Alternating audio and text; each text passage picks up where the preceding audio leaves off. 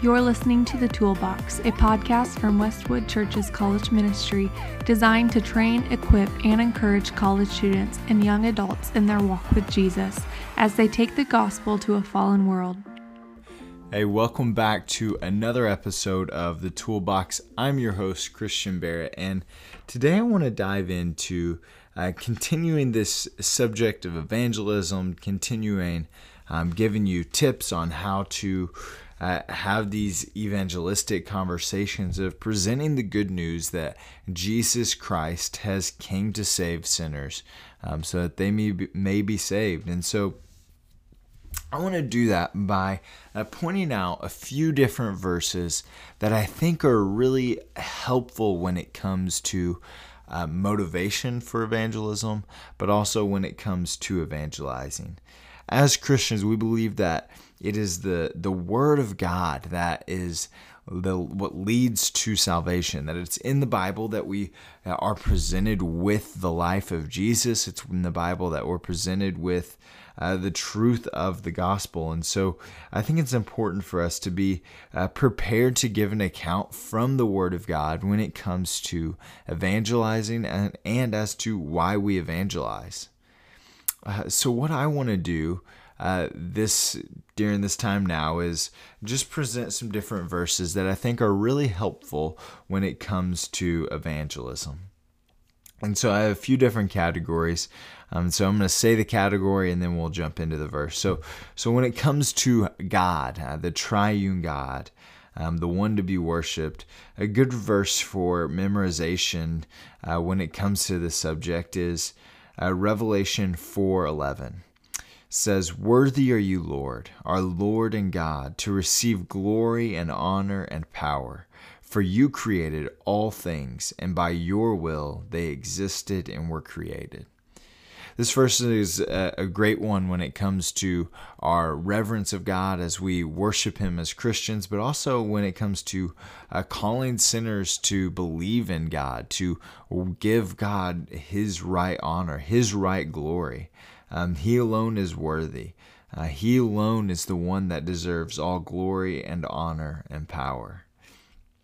Moving on, a good one regarding conversion. As you're sharing the gospel, I would encourage you to proclaim Romans 10:9 to someone that's like, all right, how do I get saved then? What do I do?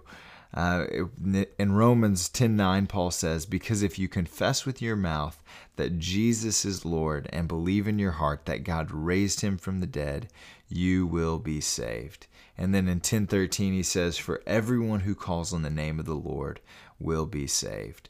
I think these are two great verses to have memorized, to be ready to jump into when it comes to sharing the gospel, because it's the simple conclusion, right? This is the closing book of what you want to get to in the end and say, here's how you are saved. It is by faith, by calling out to God to save you.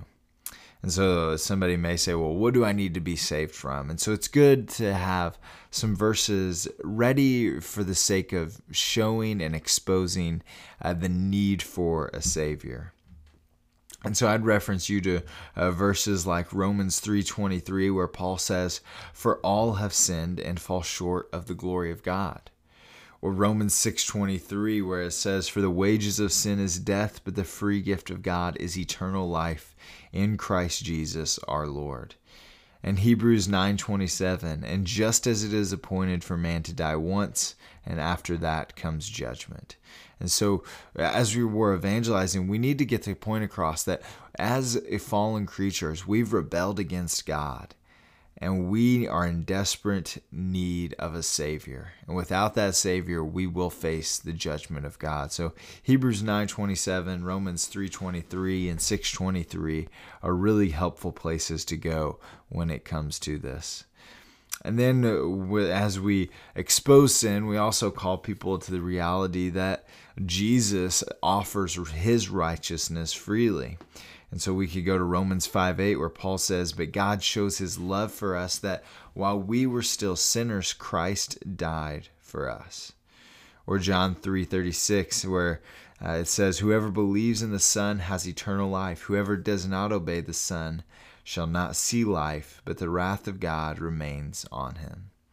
Both of these passages are really helpful when it comes to understanding the fact that Jesus has died on the cross in place of sinners, so that sinners can put their faith in him and know that Jesus has bore the wrath that they deserved. And then as we're evangelizing, we're seeking to have people put their faith in Jesus that they may have eternal life. So it'd be helpful to be able to point some people to what that means. A good one would be John 6:37, where it says, "All that the Father gives me will come to me, and whoever comes to me I will never cast out."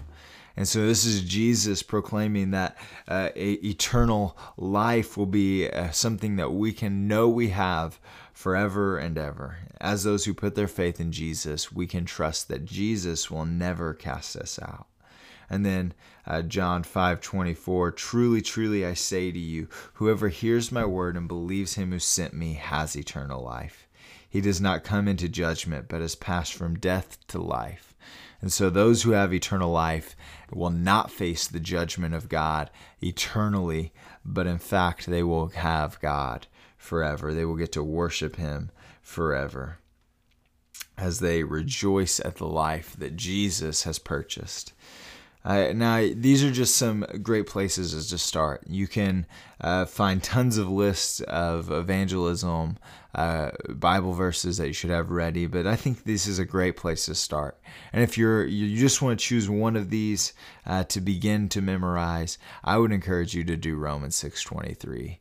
"For the wages of sin is death, but the free gift of God is eternal life." I think this is a great verse to start with as you begin to expose the depth of sin and the joys of eternal life in Christ Jesus and his atoning work on the cross. That's all I have for you this week. If you have any further questions or comments, or you'd love more verses to be able to go through, I would love to get that to you. Just email me at christian@mywestwood.org. For more information about Westwood Church, such as service times, you can always visit us at mywestwood.org. Until next time, friends, grace and peace.